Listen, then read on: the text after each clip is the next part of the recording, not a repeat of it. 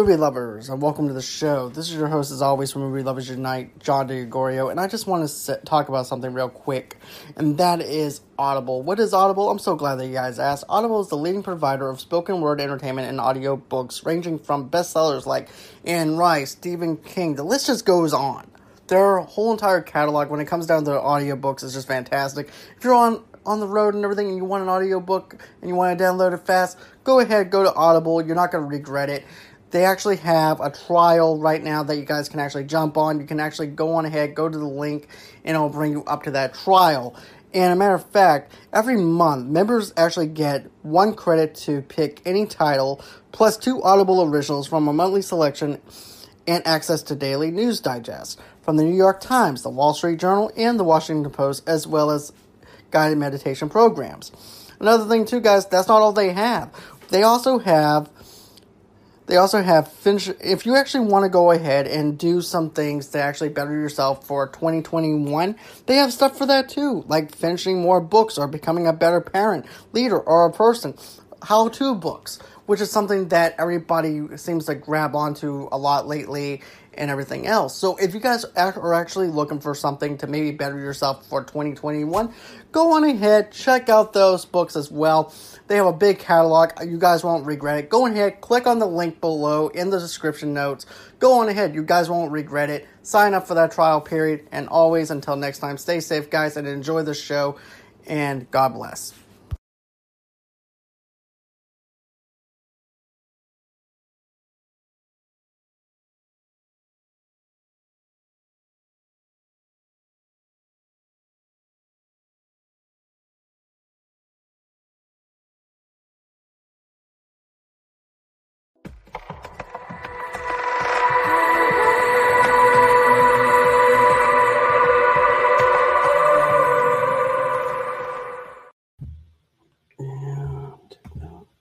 And hello, movie lovers, and how are you everyone doing tonight?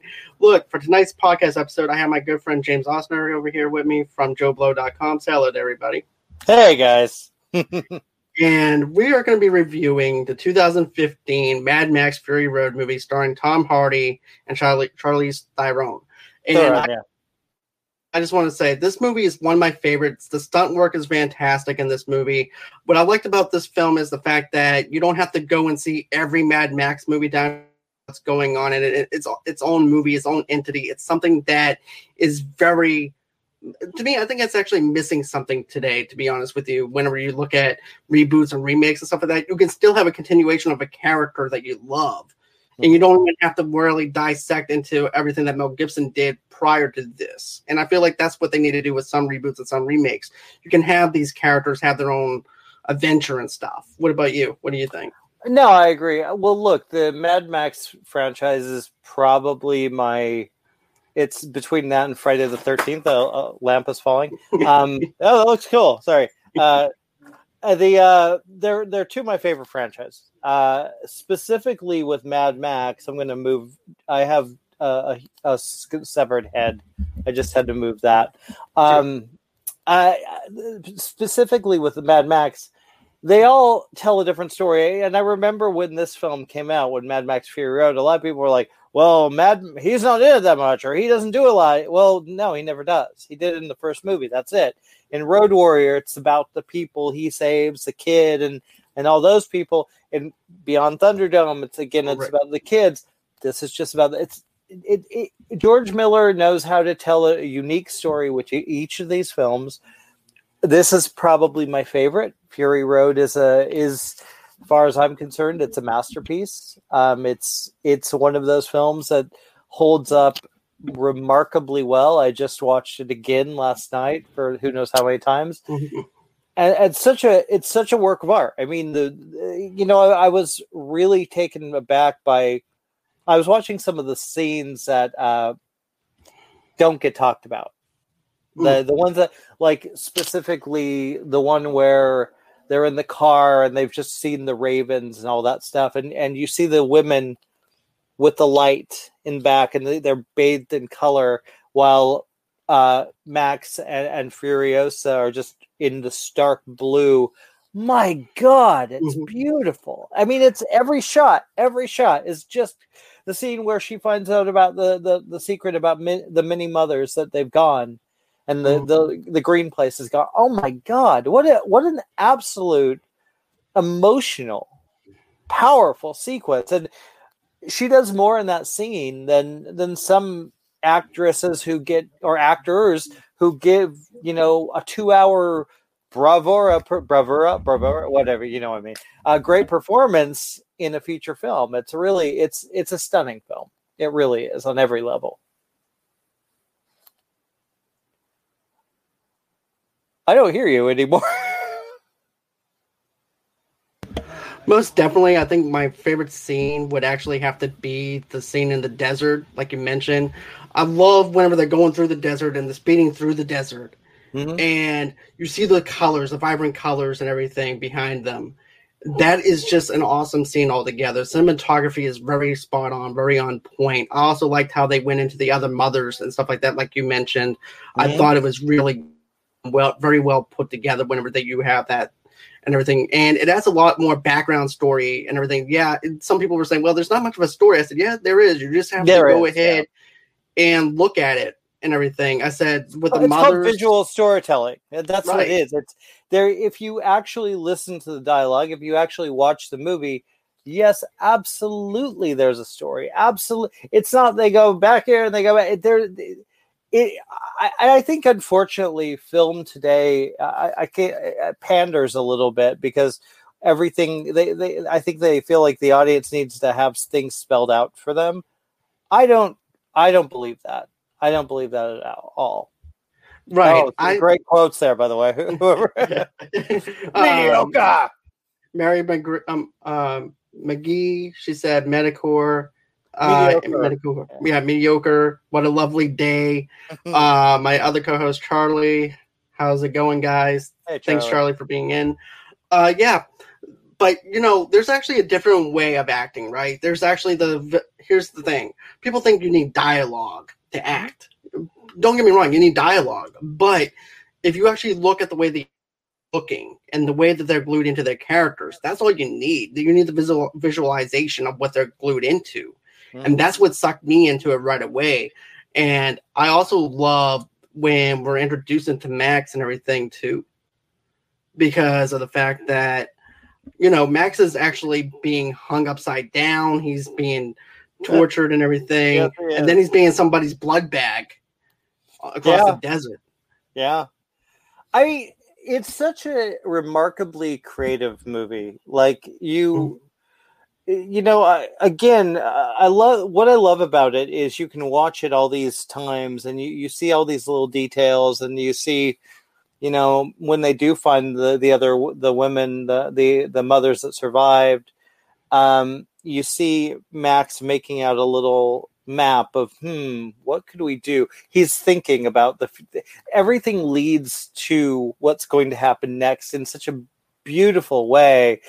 And I have to give credit to the side characters because oftentimes a movie like this, you got Furiosa, you got Charlize Theron in a remarkable performance. Should have gotten an Oscar. And you have Tom Hardy, who's phenomenal in this film. You also have these girls who are remarkable. These are beautiful performances from everyone.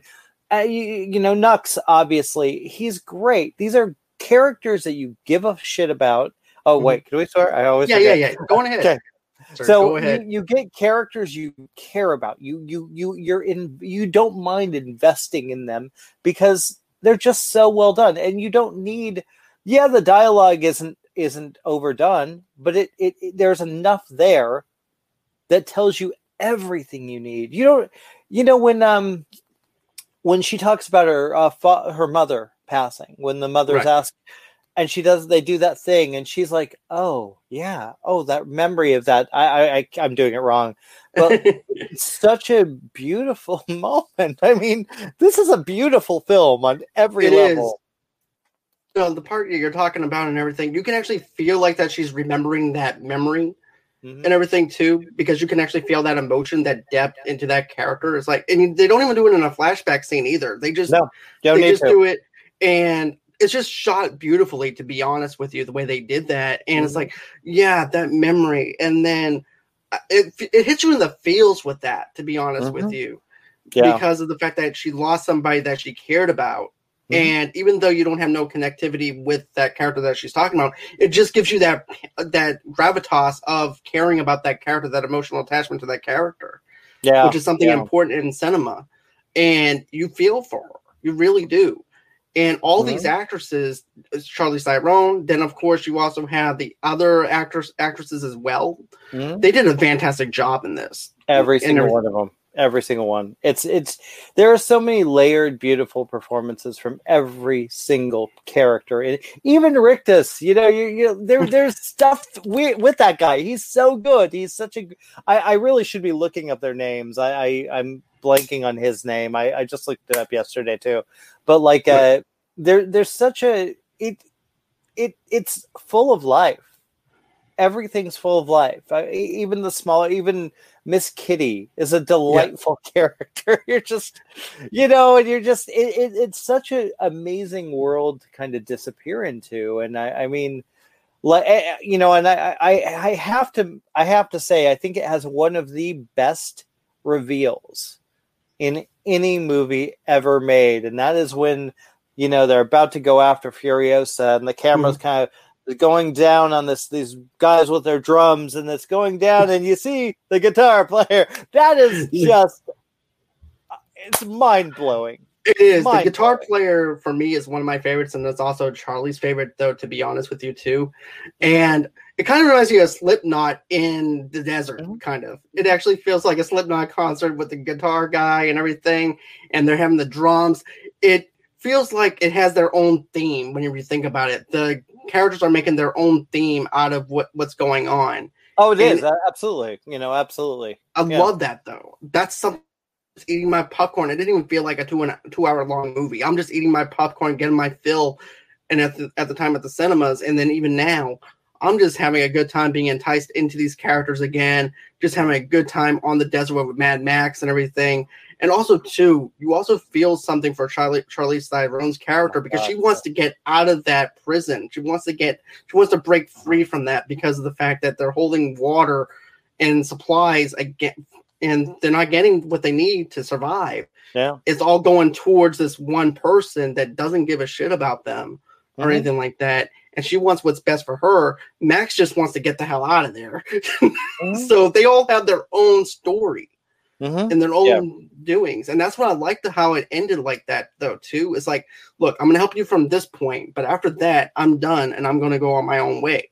It's a beautiful ending, and it's also a very hopeful ending. And which is interesting because there is a line that, well, hope is a dangerous thing. I don't think I said that right, but you got to be careful about having hope because it's just going to break you. And I think there's that moment where, maybe there is a little hope. Maybe it's a little okay to be a little hopeful because what they survive is miraculous. I mean, but even then, it never feels like impossible. It never feels like, no way, that would never.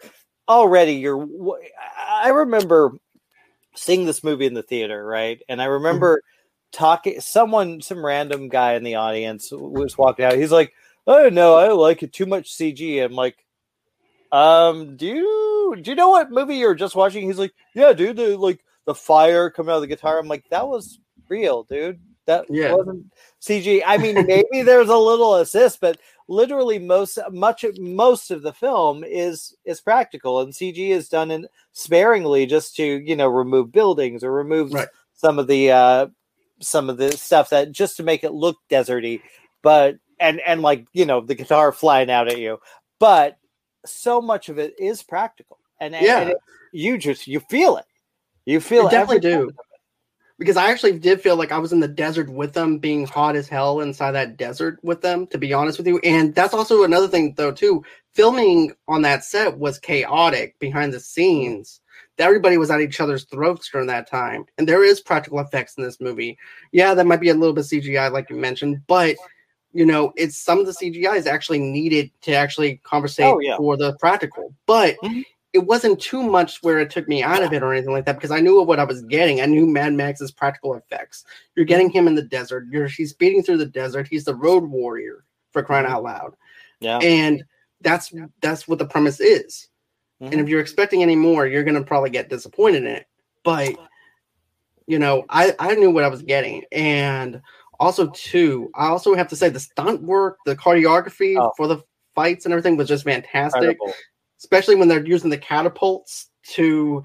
The polecat. The polecat. The catapults was awesome. Well, that scene, that is Tom kind of dangling around on those damn poles. I mean, it's like... Dude, it's insane. And I think that's what I love about George Miller is that he, as much as he puts into the visuals, as much as he builds this creative, crazy, insane world, he doesn't really skimp on the characters. If you notice, like, all of the Mad Max movies are generally well reviewed. And yes, that includes Beyond Thunderdome. While it's not everyone's favorite, it's still, it's like 80-something in Rotten Tomatoes. But when it came out, critics were praising it. A lot of people praise it, and there's a lot of good in it. It's not a bad movie. I don't think. But it's no Fury Road. Definitely not Fury Road at all. Also, too, I like... I actually like the Dome one though too myself. I actually liked it, to be honest with you. And yeah, you do need background story because it's your very first time being introduced into Mad Max. But once you get settled into his character, you don't need that story anymore. He can go on his own adventures. Yeah, well, the only one that had the really story was the first one, Mad Max, right? And that was, okay, sure, that's what's going on. He's he lost his family, and now and even then, he's not in the whole movie. There's a few moments that takes a while for him to really get into the action in that film. So I love the fact, and I love the kind of cheesiness of those movies, especially the first one, that kind of low budget B movie feel. I think that's really charming, especially knowing that, again, the stunts are practical and all that. And of course you have some really colorful characters, including, of course, Immortan Joe, who I've got to get his name. I'm sorry, I'm blanking. Hold on. Talk amongst yourselves. Okay. But another thing though too is I do love the guy that he's using as a blood bag. Not Tom Hardy, but that character in particular. Nicholas Hoult. Yeah. Nux. Yeah, Knox was my favorite, to be honest with fantastic. you. He's like the underdog in this film, if you think about it. It's like he wants to be appreciated. He wants to show some type of appreciation for what he's doing. Mm-hmm. And it just seems like he gets looked under from all his other peers and everything. Like he's the underdog of that group. He's a runt. He's kind of a runt. Yeah. He's sickly. He's they even say, like, you can't go to battle. You're barely gonna last a day. He's got his little buddies here on his neck that are gonna tune away at his windpipe. It's a marvelous performance. He's really wonderful in that film. Nicholas Hoult is always a very good actor. He's a very talented actor. But yes, he really went above and beyond in this. And I meant to say Hugh Keys Byrne, and who unfortunately passed away recently. But he was the toe cutter, I believe, in the first Mad Max, I believe. Yeah. So that sounds right. Yeah, I've got to look it up, but I believe he was.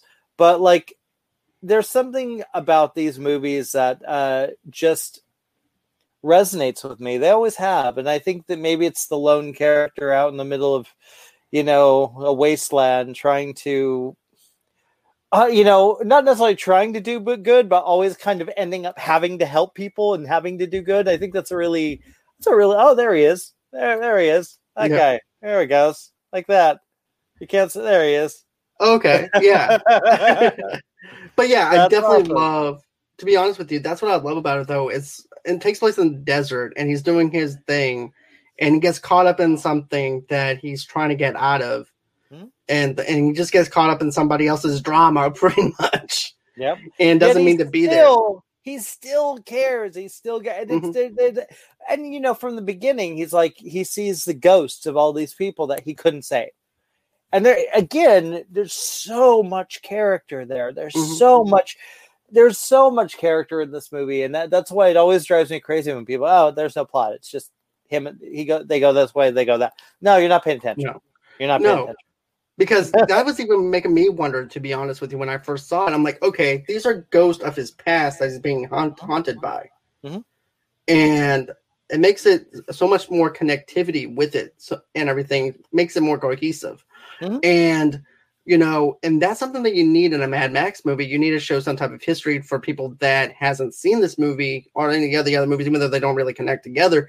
But it shows you, hey, look, I've been on the road this long of a time, and I've been running into other people, and these are the ghosts that I've been running into, and my demons are following me because of the adventures I've been on. You know, he says that early on. He's like, I've got the living and the dead following me after me, and he does, and hops in the car, and suddenly all the war boys are coming after him. I mean, what an amazing opening sequence too! My God, that you know, just a brilliant piece of work, and it's thrilling, and you're just like on edge from before it even says Road Warrior or Mad Max Fury Road. You're just wow, mind blown, and it really very rarely lets up, very rarely. And to be honest, like I said before, it doesn't feel like a 2.5 hour movie. It feels like an hour and some more minutes. It's about 2 hours. I think it's just 2 hours. Right. I don't believe it's 2.5. Right. But yeah. It doesn't feel it. No, you don't feel it, because sometimes you go into a movie, right, and you're like, okay, they're beating a dead horse sometimes. When is dinner on? Did I leave my stove on? What's going, you know? But with this, it feels like, okay, I got the introduction. I'm ready to, and it feels like you're on a chase with them. And everything. You don't feel like that you're watching them. It feels like you're on the road with them. And some movies, it's actually hard to actually picture yourself on a road trip through the desert. But the way George Romero did this. Oh, George Miller. George Miller. The ways George Miller did George Romero's awesome too, though. We could talk all about him. That amazing guy. But yeah, that's what I meant. But if you look at it, though, and the way he has things set up and those set pieces, he knows exactly where to put those characters in. He knows exactly where to move these characters. Yeah. And, you know, it makes you feel proud to actually have a director that knows what he's doing and what he wants done with these characters. Mm-hmm. And, man, I was just blown away with the stunt work, the whole entire cinematography. Then, of course, the music in itself. I was going to say, the music is... This soundtrack is this a Mondo version of it. One of the most gorgeous soundtracks I've ever heard. I love this, by the way. Check that out. Oh, that is sweet, dude. That is really awesome. Yeah, I'll show you the other one they have. Junkie XL did such an incredible job bringing. Don't forget to like and subscribe, everybody. But yeah, he did an incredible job again. Building it's just constantly building, and whether it's like you said, this action sequences are just marvelous. The scene where they drive through the pass the first time, all the guys on the bikes who basically are like, "Hey, we expected a few people, not like 3 war parties." You know, they're freaking out. They're going after them. It's just such that's a magnificent scene. And I like that they improvise, you know, when suddenly their truck's on fire. Okay, well, let's get all the dirt, kill the fire with the dirt. All these little moments, all they do is make it far more interesting. Even simple stuff like, you know, how she gets him in the truck, how she convinces him to let her and the girls in the truck. You know, it's like, right. They're not going to be nice to you with it. I don't care. Do you want that thing off your face? Okay, sure. You know, it's right at that moment. He's like, "I need you. Yeah, I have no choice. I need you. You guys need me more than I need you right now at that point. Yeah. In time." And he wanted that thing off his face. So yeah, I would definitely wind up helping them out, no matter if they didn't like me or not. Or anything like that. So I would definitely see it in his perspective on that as well. And then also too, the stuff that they are doing is not easy at all either. You have girls hanging out of the tanker truck. You have them fighting. You have a pregnant woman that's in there though too, fighting for her life, because that's why they're getting out of there in the first place, because she doesn't want to be the mother to this guy, this god awful asshole or whatever, you know. You know, and you know, and not only that, but even if she did stick around, who's to say that she was going to live or anything like that? He'd probably kill her, or he'll just be milking her just like all the other ones, because that's all that would be the life that she would actually have. Again, it's, you know, you have Zoe Kravitz, who's great. You have Rosie Huntington. Gosh, I always forget her last name. I'm going to look at Whitley. You have. I want to name these girls because they're so phenomenal. Riley Keough. I'm saying her name wrong completely. I'm sure of it. Abby Lee, Courtney Eaton. I mean, there's just such a marvelous. I feel like we're missing someone. They are just as much a part of this movie to me as Max, as Furiosa, because again, they're all rich in character. They all connect. One of my favorite moments in the film is when Riley's character goes up and finds Nux just laying there, just devastated and defeated, and instead of treating it as a joke or being haha or being like, oh, weird, what a weirdo, it's this heartfelt, beautiful scene where she's finding sympathy. She's finding this moment where she connects with him. She's touching his lips.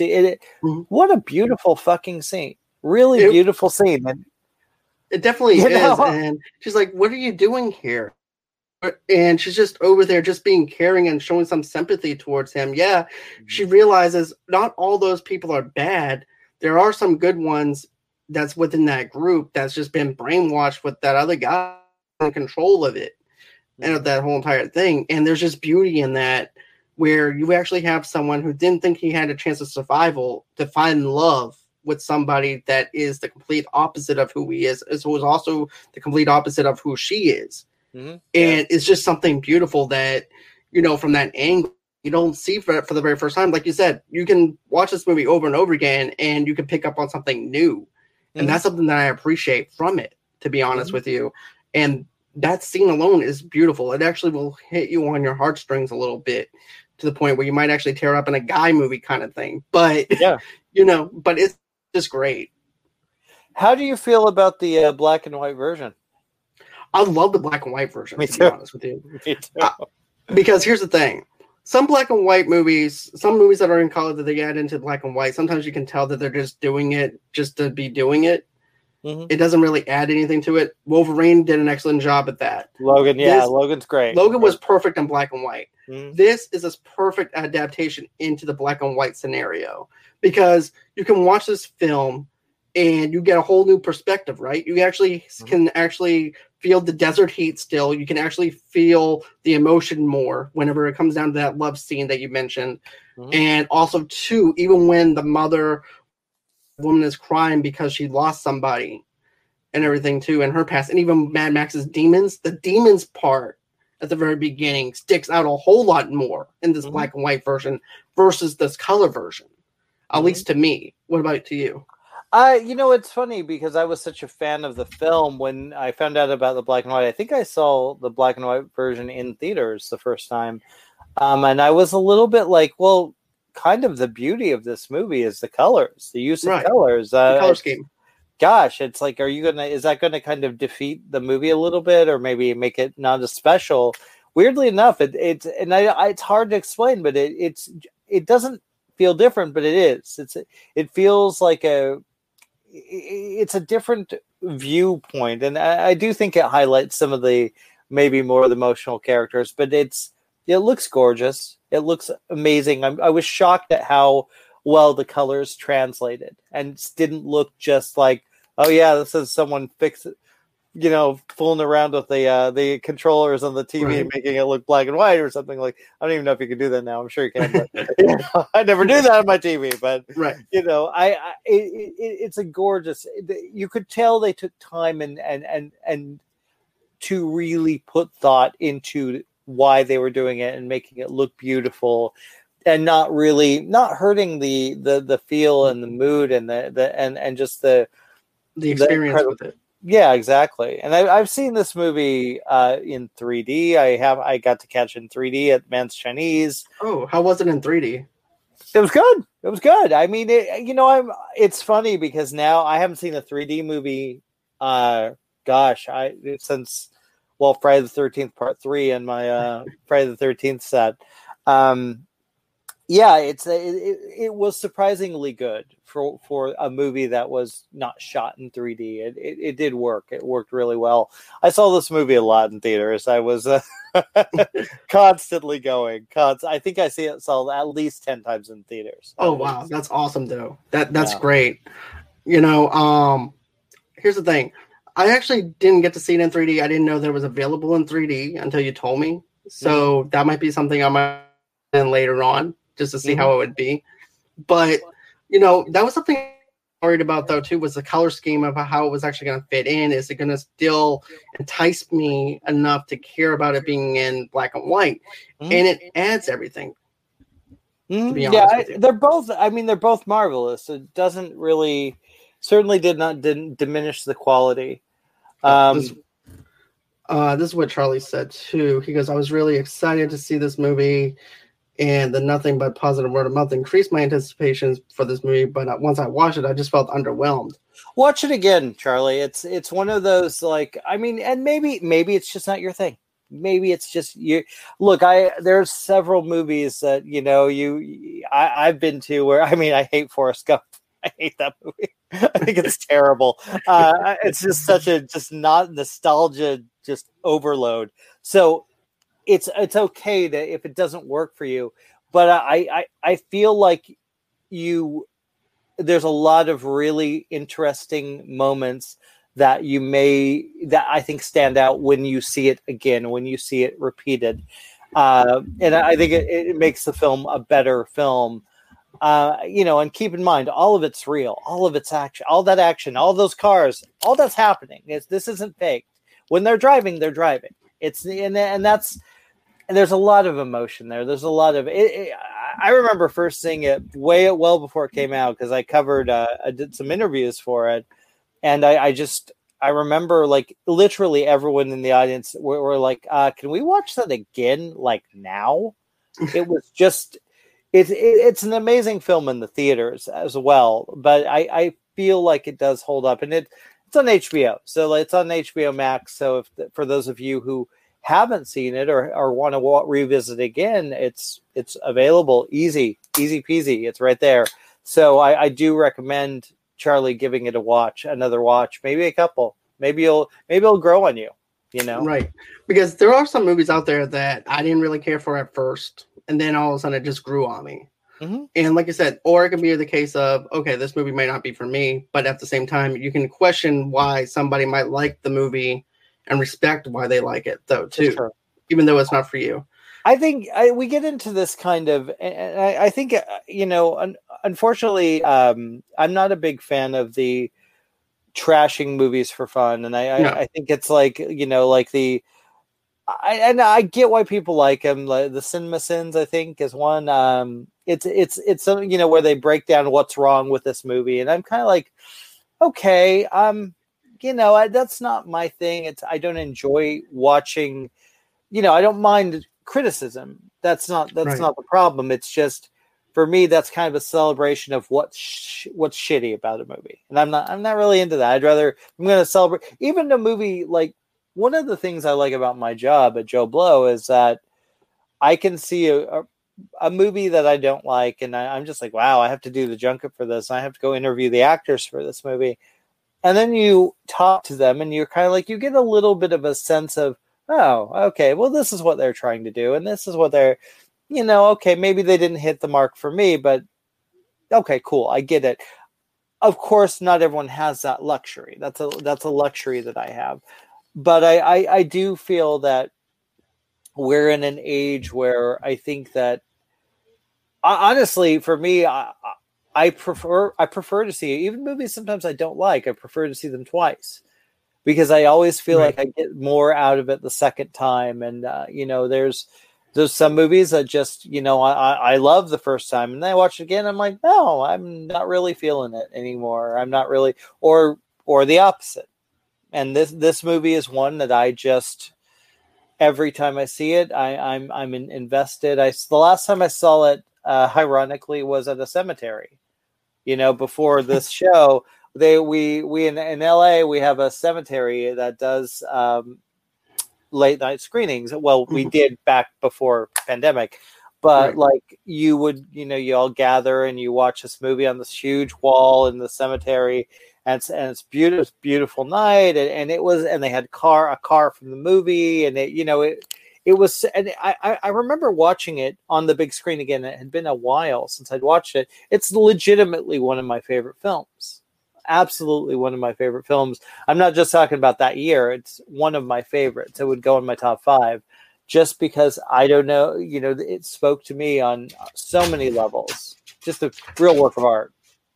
It's definitely a good piece of art, though, to be honest with you. I actually own the movie and stuff like that, so I watch it pretty much whenever I don't have anything else going on or anything like that. I'll just pop it in, even though it's on HBO Max. It's like I like having the physical touch of a disc for sure, and just putting it in, and I love that, and I just fall in love with the movie all over again, like it's my first time watching it, and yeah.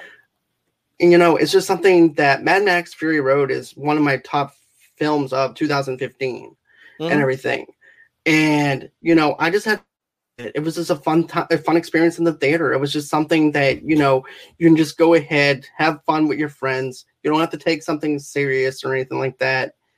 And just a good time having this journey with Mad Max. Well, and, you can see it that way, but there's also a lot of meat in there. There's a lot of meat in there. You can, if you are in the mood to be like, oh, wow, oh my God, oh shit. Like the emotion, the emotional levels that this movie takes on, that I think that maybe some people don't pick up on if they're just going, well, they're just driving the car.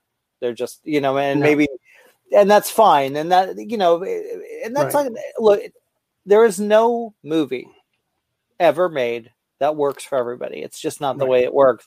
And it's also okay to go into a movie that people are praising hardcore and that, oh my God, it's the best movie ever. And it's okay to go, well, I don't know. Didn't I recently? I mean, I can think of several. I was not a fan of Ready Player One at all. I thought it was almost unwatchable. It's because like I and everyone kept saying, oh no, the Shining scene, man, the Shining. I mean, that was the goofiest thing I've ever seen. Oh my God. You see, I loved it. I ate that up. But yeah, a lot of people did. But you see, though, that's just that's the beauty of film, though. With that's why it's so subjective, right? It's like what one person might see as art, someone might not see it in that same level as you do. And you have to just respect that. And, I loved Ready Player One. I loved all that stuff and stuff like that. And also The Shining. I know a lot of people did. Yeah. Right. But, that's like, for instance, for me, for example, there was I forgot what movie it was, but they're like, well, what about that scene? I was like, that one scene didn't do le gas for me, which means nothing in Italian. Oh, okay. I said that one scene did not redeem the quality of the film for me. Fair enough. So that's why it's a lower standard compared to how you compared it. Because you have it up on this level. My level might be on a medium level compared to yours. So, there's that. And, film subjective. But I also want to go on and another thing, though, too, is I want to go back where you were talking about where people were just trashing film and stuff like that. That's one of my biggest pet peeves is just trashing film for fun. Because that's somebody else's artwork. They spent hours into making a film, hopefully that you might like, and doing PR. That stuff does not come cheap. Look, you're not required to like a movie just because everybody worked hard on it. Well, even freaking The Room, people worked probably pretty hard on. Even Ed Wood's Plan 9 from Outer Space, people worked hard on. So but at the same time, it's like sometimes it's okay to like a really bad movie. Sometimes bad movies are great. Sometimes you don't want to think and you just want to watch, well, fuck it, I'm going to watch Freddy Got Fingered. That's and that's okay. And it's I always find it weird and not really productive when oh, you like that movie? You're stupid. I'm just like, wow. No. What world are we living in when we can't? It's okay to disagree about a movie. Right. I remember seeing. Oh God, what was it? It was a horror movie. Halloween, the last Halloween that came out. Right. I loved it. I thought it was great, and a lot of people didn't. And there were there were issues I had with the film, but ultimately I had a great time watching it. And it's okay. It's okay to not like a film. It's okay to not be into a film. It's not, like you said, you beat it to death. It's subjective. It is subjective. Right. In saying someone's stupid or saying someone's an idiot for liking a film or for not liking a film is really redundant and it really adds nothing to the conversation. Adds nothing. No, it doesn't. And one of my biggest pet peeves is this. Like, I'm in some movie Facebook groups and stuff like that. Oh, that movie's stupid. So I'm like, okay, I'm going to comment. So I'm like, what made this stupid for you? What was it about? Because you putting nothing into a sentence explaining why you're not liking something makes you look like a 5-year-old at a keyboard that's not explaining anything. Yeah. And then once he explained everything that he didn't like, I said, okay, now we're having what you call a conversation. So therefore we can talk about this. Well, I mean, look, to be fair, it's Twitter, it's Facebook. It's like sometimes it's easy to just go like, oh gosh, I just saw so-and-so. God, that sucked. I mean, sometimes that's all you have to say, and that's fine too. Right. It's not necessarily, but when it becomes nasty, that's when when it's to go, oh, go fuck yourself because you like this. Right. Really? Or this actor is a scumbag because they were in the movie and that movie sucked, or like the Ghostbusters, the women in Ghostbusters. Oh my God, the hate that those women were getting on the interviews I did with them. You look at the YouTube channel and you're just I can imagine. Wow. I can imagine that, dude. That was just, how dare they take a job? How dare they? Whoa. Right. And it's that kind of toxicity I'm not a fan of, but it's kind of hard to ignore that. We're in an age where social media has become such a huge prevalent thing in our all our lives. Well, not everyone's lives. Some people don't give a shit, but many of our lives, and it's very easy to kind of get sucked into that kind of negative energy and yeah, you gotta be careful of that because it's okay to not like a movie. It's okay to despise a movie. Nothing wrong with that. It's okay to love a movie. It's okay to think a movie's okay. Exactly. Most definitely. Let's see. Unless we actually have Mad Max. You're wrong. I agree. I might actually question your logic of why you don't, but I'm not going to dog you out for not liking it. We do have some people in the chat real quick. Okay. This is what Jenny says. She goes, I'll try to give a second. Well, that's Charlie. I will try to give it a second chance. Thanks for the advice. The effects were really cool, like I mentioned above. Mm-hmm. And then let's see. Jenny says, Charlie, watch for the personal stuff. There's a lot of little details in there that I think people tend to miss. And check it, that it's really beautiful, really well done. Most definitely, man. I mean, Charlie, like we mentioned before, there's the ghost that's following the demons that are following Max.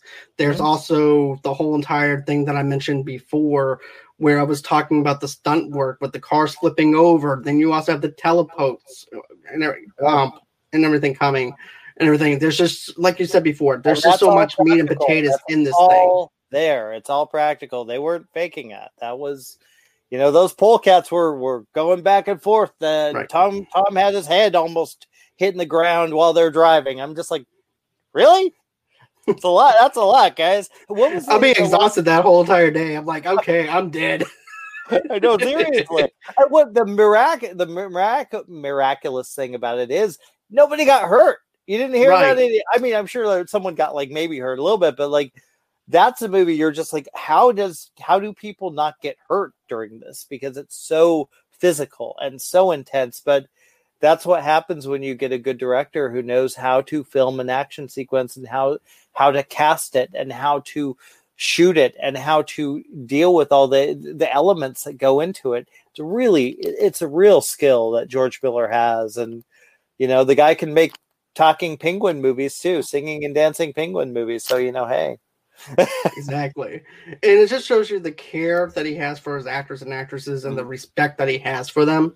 Yeah. And everything too, which is something that I really admire about him. He knows how to get the best out of his actors and actresses, and that's the job of the director. Absolutely. What was the other comment we missed? Okay, I can always find something I like. Yeah, I mean, Jenny's got a good point. There's, even as a critic, I try to find like the best of something. I know I'm on mute, but I know you can hear me. Yeah. Yep. I can hear you. Yeah, I mean, I try to. I very rarely will just trash a movie. I'll always try and go, well, at least this person gave a good performance, or at least there was a moment here that works. And I think that is important to find in film. I don't hear you, buddy. You're still on mute. I'm still trying to get used to it, to be honest with you, Mike. But no, what I'm trying to say is this: you can always try and find something redeemable about something in a movie and stuff like that, and come out with something. So that's something unless positive. It's The Loft. There's a few movies that I gave very low grades to, and I really couldn't say much nice about it. They're just bad. They did Vox Lux, another one I'm not a fan of, but it's like. But at the same time, I would rather celebrate the good. And there's people that like those movies. There's people that love Vox Lux. There's people, I think, there's maybe a couple people that like it. But yeah, I'm not that audience. I'm not going to be one of those audience. I'm not one of those audiences, unfortunately. But yeah, I'm not going to go on ahead and criticize somebody else's piece of work or anything like that to make myself feel better. Yeah, I mean, look. The job of a critic is to give their take on a movie, and yes, it's not always going to be positive. It shouldn't be. If a critic is giving all good reviews, there's something wrong with that critic. Right. You can't like everything. You just don't. No one does. But at the same time, I think it's the general approach to it. I just try to approach a movie. I try not to watch the trailers anymore. I try to just go in completely open. I have a movie to review next week, and I was about to watch a trailer, and I'm like, you know what? No, I don't want to watch it. I'm just going to go in. I'd rather see, because I feel like trailers sometimes give too much away. And that's true. When I'm reviewing a movie, I feel it's better to completely go in open, no expectations, aside from you know who directed it or you know who's in it. That's it. Right. I like going in open in a film, and I think that's more exciting to me. It definitely does give you a different perspective when not going to see a trailer or anything like that. With me, I'm just like a one trailer kind of guy. I don't need to see 4 trailers to the same movie. So I'm like, okay, I saw one, I'm sold. I don't need to keep doing trailer reactions to the same movie I saw, and only that. But even as someone that is watching a movie or anything like that, just how they always do, like on comingsoon.net or something like that. There's a new trailer. And it's like, okay, I don't need to see the trailer. I'm just going to go ahead, wing it, and see what happens. Absolutely. I just realized I can look at the comments, and we have some. What is he saying? Charlie's a lot of fun. He's not doing Tom and Jerry. What? You haven't seen Tom and Jerry? Goodness. He saw Tom and Jerry, but.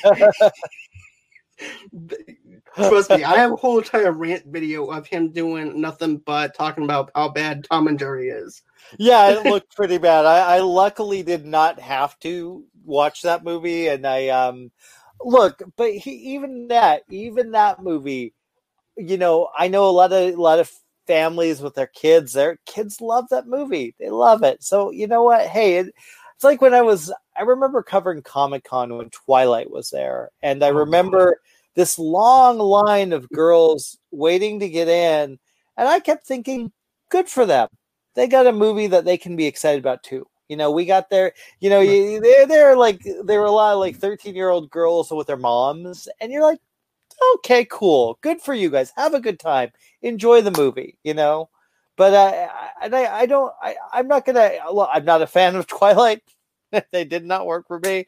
But No. you know, they clearly there was an audience for it, and so I'm like, just enjoy yourself. Movies should be fun. It should be a pleasant experience, So, and hopefully we'll get back to theaters soon. Right.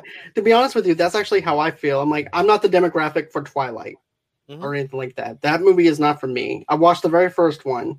I actually had to sneak somebody into that movie, to be honest with you, because it was PG-13. Wow.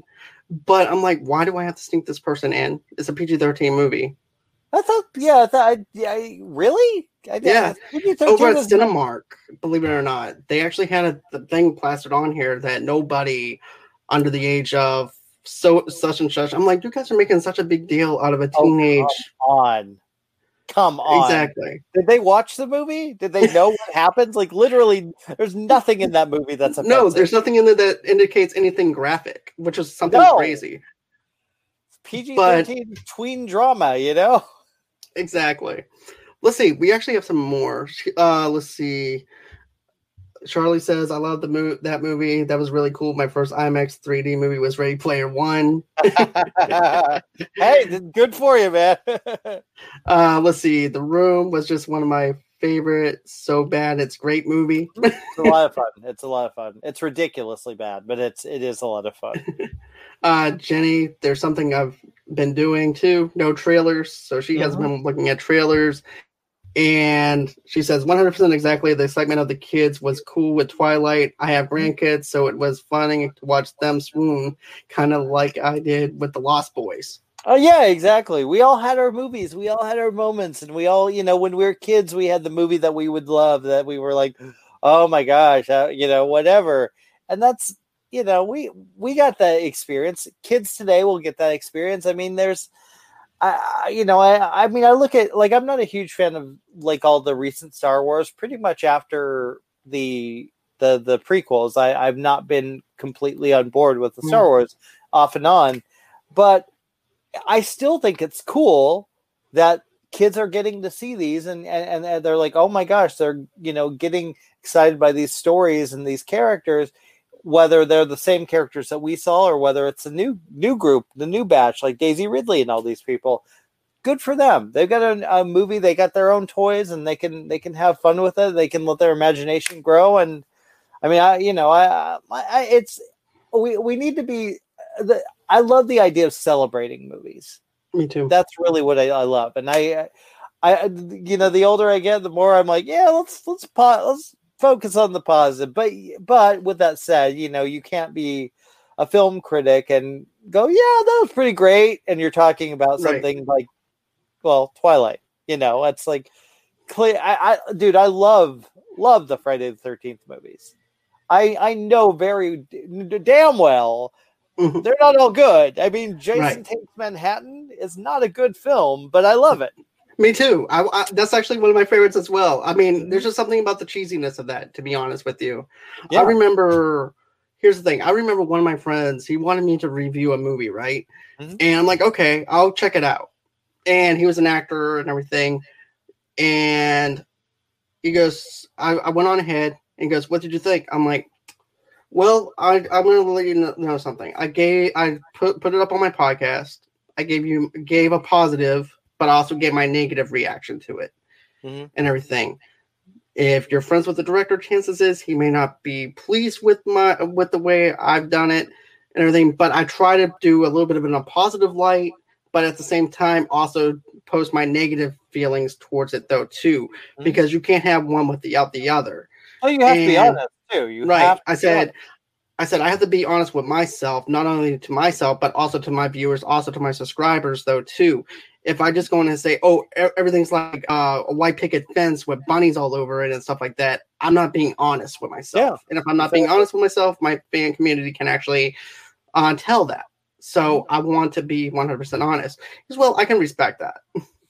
And look, it's absolutely true that sometimes your tastes change. There's movies that I loved as a kid that I don't love now. There's movies I hated as a kid that I remember first time I saw Clockwork Orange, I was like, what the fuck? I was like, I don't get this at all. This is terrible. And then I saw I should have been watching it. I was way too young watching it on cable one night. And, when I saw it in the context of what the movie was, and I was like, oh my God, well, yeah, no, there's a reason this is a masterpiece. It's a fantastic film. Right.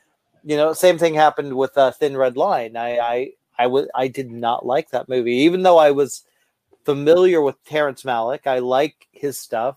For some reason, the war aspect didn't work for me, but still, I was watching it. And I was like, you know what? I got to go back to that movie. And now it's one of my favorite war films. I mean, sometimes your tastes change. Sometimes the way you see things change. So some things, the way you look at life will change, and that will affect the way you watch movies. So, there's nothing wrong with any of that. No, there isn't. Not at all. Mm-hmm. And then, let's see. Jenny says, LOL. Then she said, ditto. So, but yeah, that's pretty much everything I needed to touch on as far as Mad Max Fury Road goes. But what about you? Is there anything else that you feel like you needed to touch on? I think we covered it fairly. I'm curious to see what Charlie thinks when he watches it again. I hope he finds those little moments that just spark, and maybe he'll like it more, hopefully. But I think it's a marvelous film, and I think it holds up remarkably well. I know it's only been 6 years, but 6 years is a long time, Definitely. Especially after 2020 felt like 20 years in itself. So, it felt like the 1920s, to be honest. Yeah, 2020 felt like the 1920s. Exactly. But yeah, I definitely have a good time with this. If you're looking for a great film where you can follow Tom Hardy through the desert with Charlize Theron, and then of course have great cinematography and also action sequences and good practical, also as well as CGI effects, give this movie a watch. Even if you didn't think that this was the movie for you, go in there and everything and dissect it for what it is, and let us know what you think in the comment section. And another thing, though, too, give us a thumbs up, give us a like, smash that share button, smash that subscribe button as well. Another thing, too, guys, is this. I do have a little bit of an announcement to make, and that is the fact I'm now a part of the Schmoes of the North podcast as well. And don't worry, nothing's going to be changing. I'm still going to be doing my thing. And matter of fact, Louis, the Frenchie, is going to be doing some producing for me on this side as well, I believe, and stuff like that too, and helping me out a little bit here and there whenever he can. But another thing too is I'm actually going to be part of the Schmodown stuff that they're doing on that side. So I'm actually excited about it. As a matter of fact, we're doing Mount Schmodown. We're doing Mark Ellis coming up this Saturday at 3:00 Central Time. Oh, cool. So I'm excited, man. I mean, this has been brewing inside of me with the Schmodown stuff for a long time. So this is just like another checklist off my bucket list. Well, congratulations, man. Thank you, man. Thank you. Thank you so much.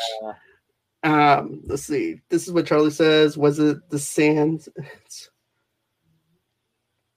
Was it the sand? It's so coarse like sand line. Oh, talking about Mad Max.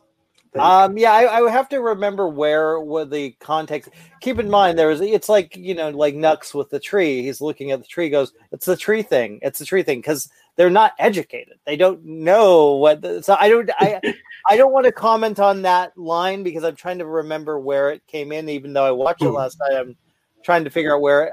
I'm sure there's a reason it was like that. It's expertly done. I mean, this is a brilliant film. There's a reason it won the awards it did. There's a reason it should have won Best Picture, frankly. But agreed. That's fine. I don't really pay much attention to the Oscars anymore. So here's the thing. I used to and everything, and then I'm like, you know what? I'm gonna let them have their party. I'll have mine. I'm gonna put on my movies, whatever I think is Oscar worthy. That's what I'm gonna be playing. So I mean, look, that's my thing. Yeah, look, the Oscars are. I know a lot of people still like it, but I'm like, look, I would be thrilled to see Promising Young Woman take a bunch home this year. But I'm not really too invested. I got my own critics group that I'm happy, but we gave it a bunch of awards. So I'm like, yay, cool. Exactly. So where can everybody follow you at? Okay, cool. Joe Blow, of course, joeblow.com. I'm also on Cosm. You can see my series where we talk to horror legends and horror authors and horror everything from Kevin Smith to Patrick Lussier. To Jake Gable will be our next episode. That is Sounds Scary. It's on Cosm. And I also, of course, have Something Stony on every Friday live at 8, where me and my co-host get high. So enjoy that.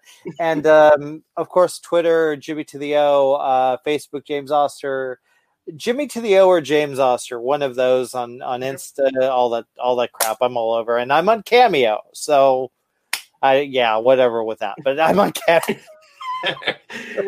Listen here. This is also what Charlie said real quick too. He said, and the Clockwork Orange members are in Space Jam 2. Talk about awkward. Yeah, right. Even It is in that movie though too. I'm just shaking my head. That was just a rough trailer reaction to get through, to be honest. I haven't watched it. I'll be honest, I never really got into Space Jam the first time, so right. Yeah. I'm not sure. I mean, I'll if I have to, I'll see it, I'll check it out, and I'll be open to checking it out, but hey. Exactly. It's not one of those movies like, oh my God, I got to go rush out there now and see it type of thing. So yeah, I'm on that same level on some movies too. Mm-hmm. So anyways, guys, if you guys want to, you guys don't have to. I do have a GoFundMe page for the podcast. This is just to keep the Movie Lovers Unite. Just go to www.gofundme.com/Movie Lovers Unite, movieloverspodcast.com. And then, of course, you can follow me underneath Movie Lovers Unite, TV Lovers Unite on Facebook, and also underneath the same name on Instagram as well. You guys can also follow me on Twitter at Movie Lovers Unit over there, on Stereo as well at Movie Lovers Unit. And then, of course, we also have a Pinterest page as well at Movie Lovers, TV Lovers Unite. And then also, too, I want to actually mention this. Like I said before, I'm going to be on the Schmoes, the North and everything. As a matter of fact, we're doing an after show for the Mighty Ducks on Monday nights. And of course, I'm also doing my Mafia Talks Monday still. So you're going to be getting that soon too, because we're doing our Sopranos, and we're on the final stages of our Sopranos stuff. Ooh, and then also, it's great, man. I mean, if you're looking for a great comical type of thing, just sit back and relax kind of episode, just go on ahead, subscribe over to our audio only podcast and everything. And it's fantastic. Nice. Thanks. And then also, too, we also have Falcon and the Winter Soldier after shows on Friday at 8 o'clock Central Time, 9 o'clock Eastern, 6 o'clock Pacific Time. And, of course, guys, go ahead, smash that share button. Don't forget to subscribe. Hit that like. Go on ahead, follow Jimmy to the O as well. Show him some love over there as well. And always until next time, guys, it's been real. It's been fun. I can't wait to do this again. And bye-bye.